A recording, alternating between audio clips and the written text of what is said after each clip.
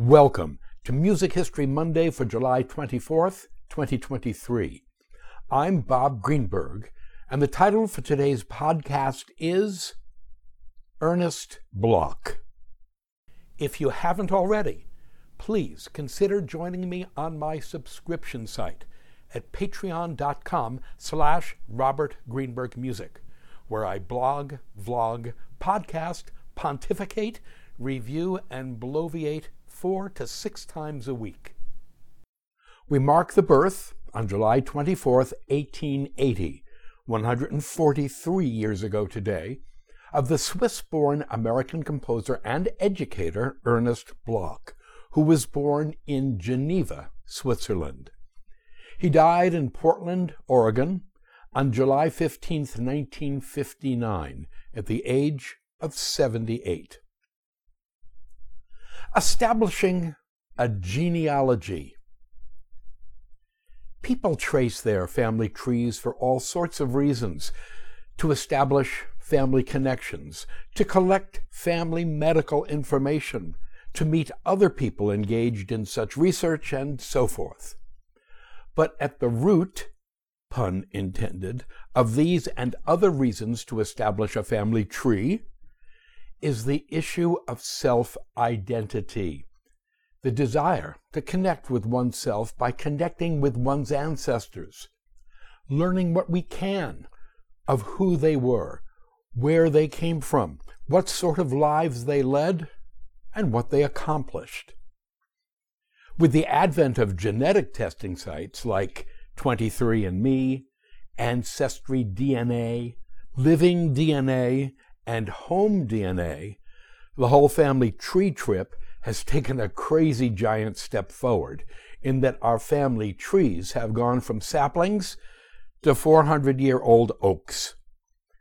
A couple of years ago, bored to death during the pandemic and unable to resist any longer, my wife and I were so tested using the site 23andMe.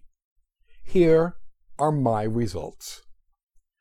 Ashkenazi Jewish, 98.9%. French and German, 0.6%. Sudanese, 0.2%. Northern Indian and Pakistani, 0.1%. Unassigned, 0.2%. Hey, you betcha that 0.2% Sudanese caught my attention. The major drawback of having multiple testing sites is that your DNA can only be compared to others who have been tested using the same site. Nevertheless, my results are fascinating. Not unexpectedly, the person with whom I share the most DNA is my brother Steve. We share 53.1% of our DNA and 45 segments, those segments being sections of DNA that are identical between two individuals. According to 23andMe, at number 1,508 of my 1,510 DNA relatives is my wife, Nancy Tucker, who is rated as being a distant cousin with 0.12% DNA shared and one segment. According to 23andMe, Nancy and I have in common a pair of ancestors more distant than our 5th great-grandparents, making us more than 6th cousins. Experiential DNA.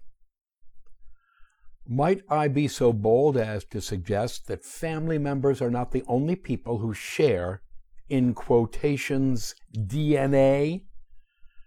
By DNA in quotations, I'm not referring to the chemical deoxyribonucleic acid, but rather what we might call experiential DNA, wisdom passed down from one generation to the next via one-on-one relationships, one-on-one mentorships.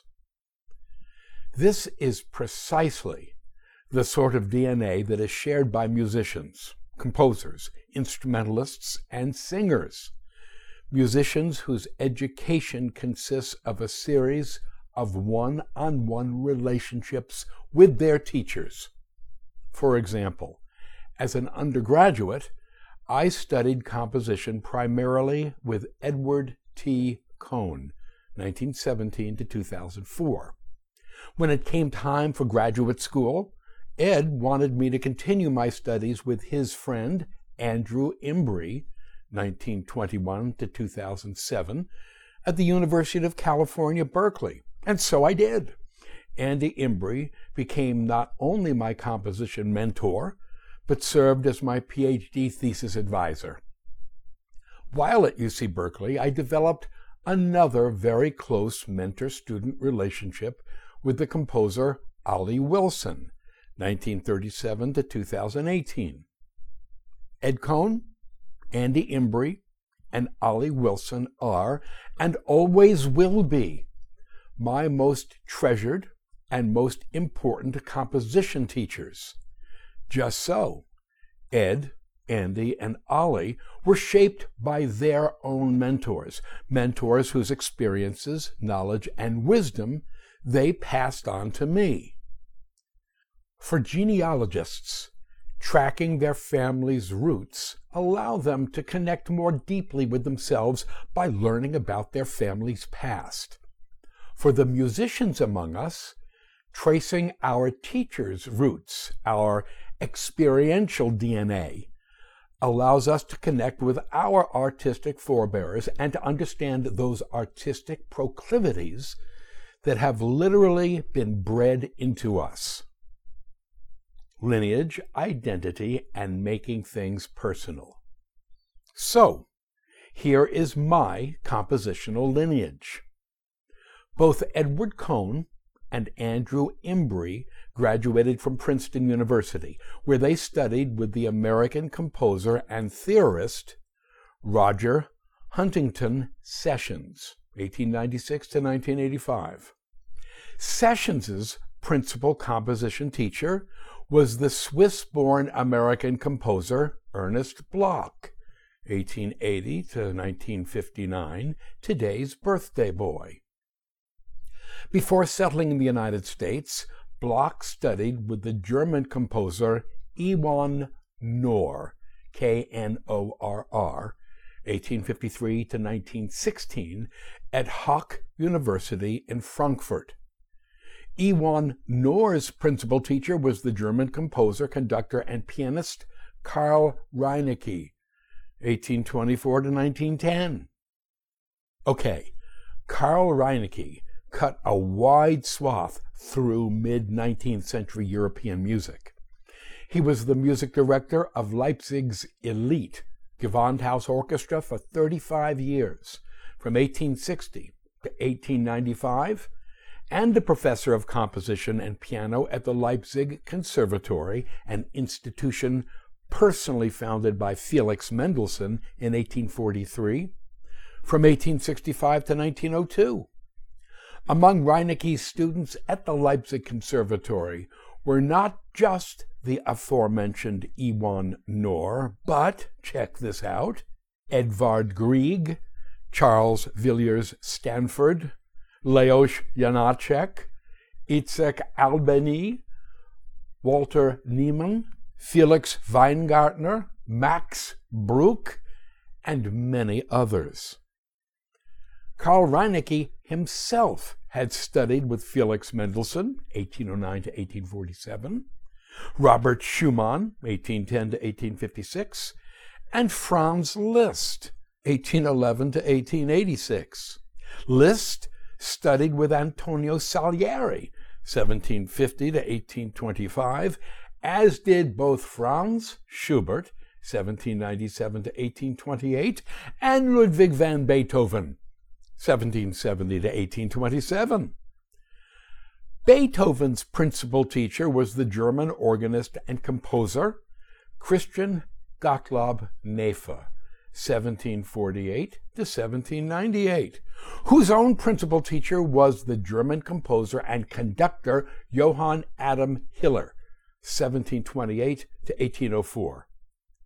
Hiller was a composer and organist who studied organ with Johann Sebastian Bach, 1685 to 1750, while Hiller, attended Leipzig University. Now, that's as far as we need go, because as my ancestors go, Sebastian Bach was and remains not just my bedrock, but the bedrock of modern concert music. Finally, having tried your patience as far as I dare, to the point. Mine is a pretty impressive compositional lineage, if I don't say so myself. It is a lineage of mentors and role models, the cumulative wisdom of which lives on, to some degree, or so I would very much like to believe, in me. And as my friends, patrons, and students, you may all consider yourselves part of this wonderful musical family tree as well. So say I. If my compositional fathers are Edward Cohn, Andrew Imbrie, and Ollie Wilson, and my compositional grandfather is Roger Sessions, then my compositional great-grandfather is Sessions's principal teacher, Ernest Bloch. And so this post on Ernest Bloch, as well as tomorrow's Dr. Bob Prescribes, is personal. Ernest Bloch, brief biography. He was one of those rare individuals that people just liked to be around. Now, this is not hearsay. Over the last 40-plus years, I've heard this firsthand, over and over again. Bloch finished his teaching career as a professor at the University of California, Berkeley, until his retirement as professor emeritus in 1952. When I arrived for graduate school at UC Berkeley in 1978, 26 years after Bloch's retirement, there were still scads of people around who remembered him, and they remembered him to a person with awe and the deepest affection. Aside from being a composer and teacher of the greatest accomplishments, Bloch was an outstanding pianist, violinist, conductor, and an avid photographer. He acquired his Leica camera in 1927 and left behind over 2,000 prints and 6,000 negatives. A close friend of Alfred Stieglitz, Bloch understood that photography, like music composition, was an art form.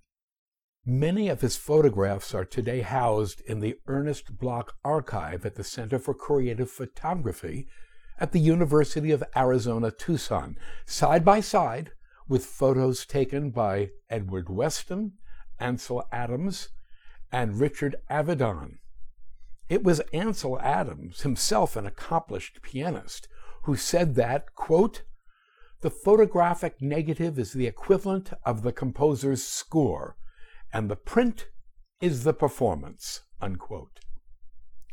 Bloch was as well a gifted painter, a collector and polisher of agates, a mycologist, that means a mushroom expert, a famed raconteur.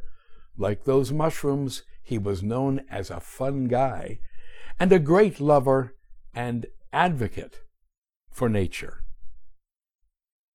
He was born into a Jewish family in Geneva, Switzerland on July 24, 1880, 143 years ago today.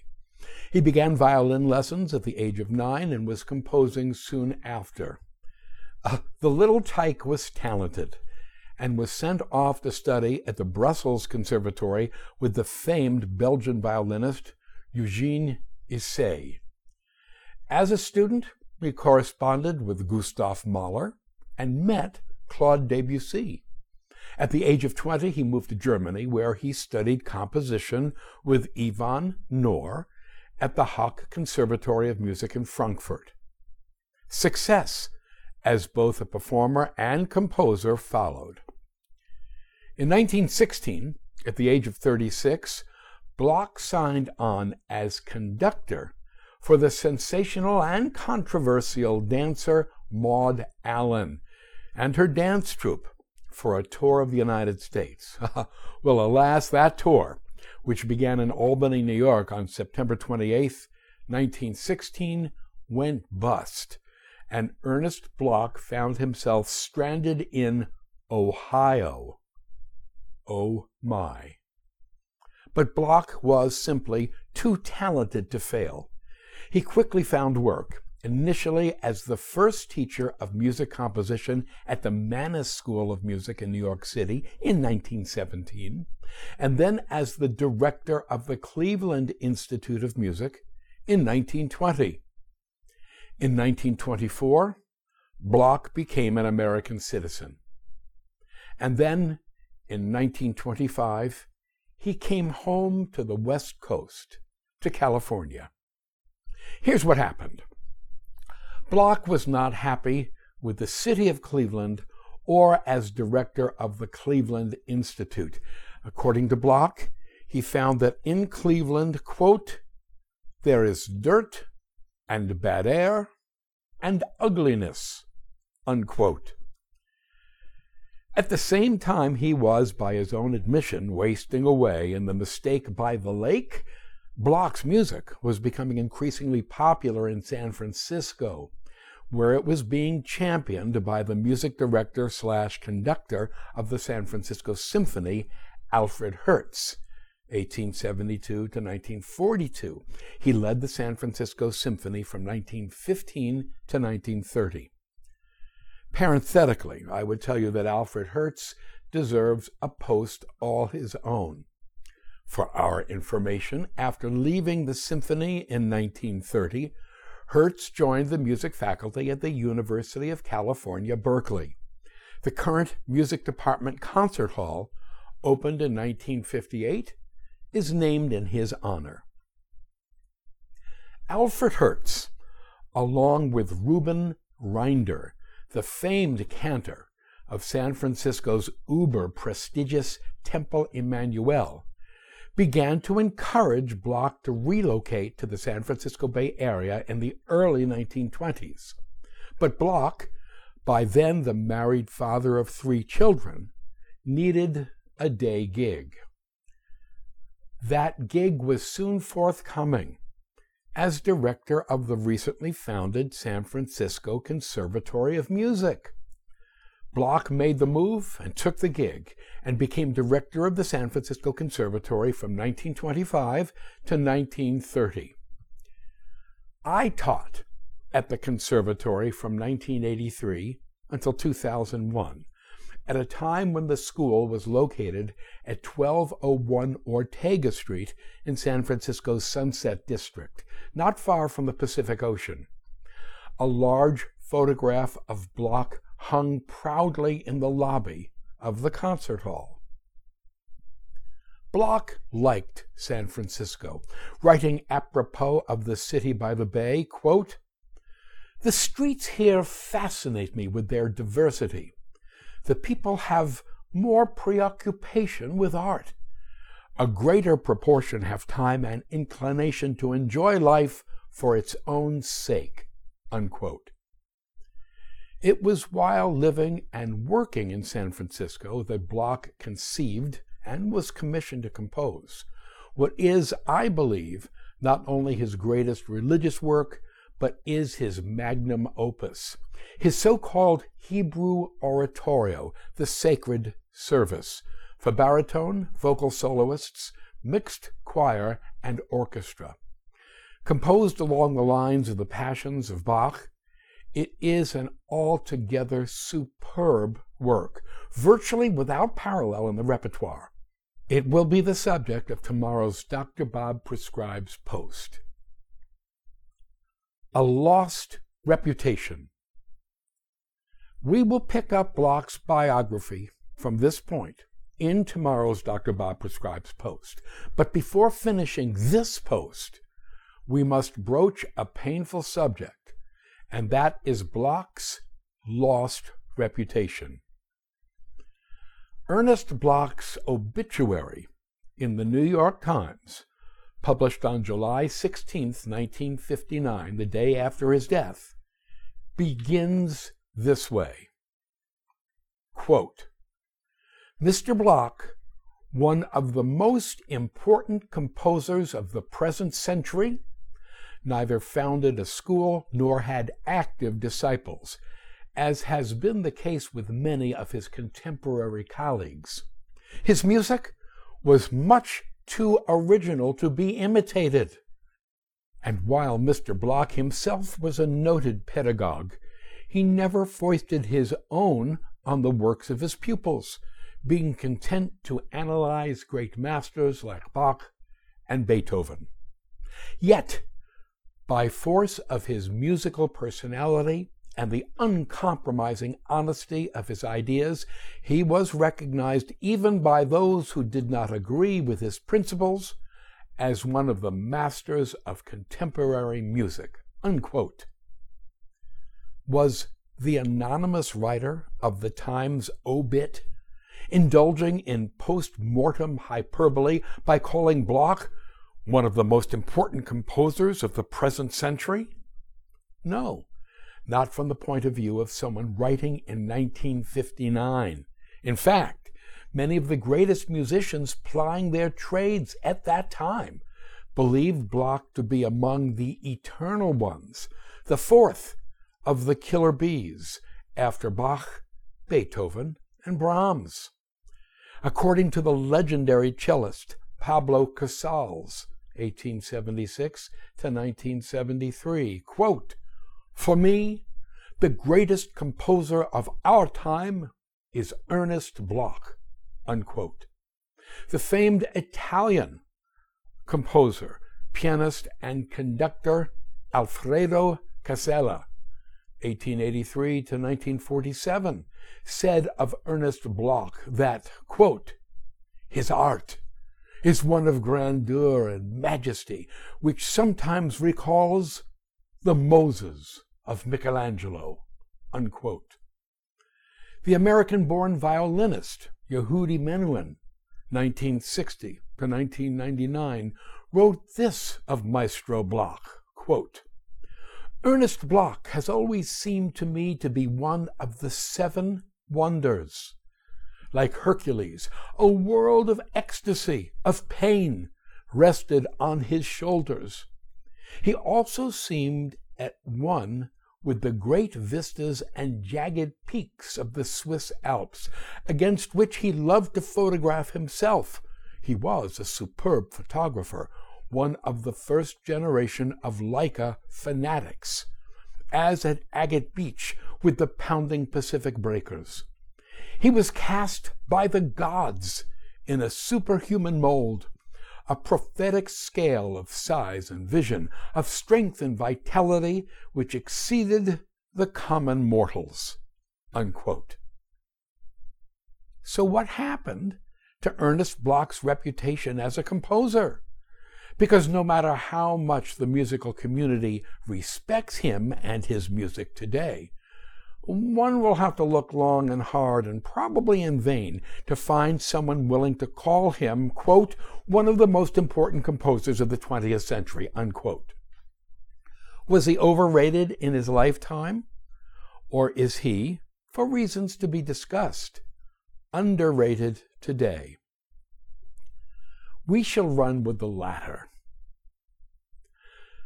Like so many early to mid-20th century composers, Bloch's music was largely lost among the din of post-World War II modernism, and then rendered seemingly irrelevant by the social and political upheavals of the 1960s and the advent of rock and roll.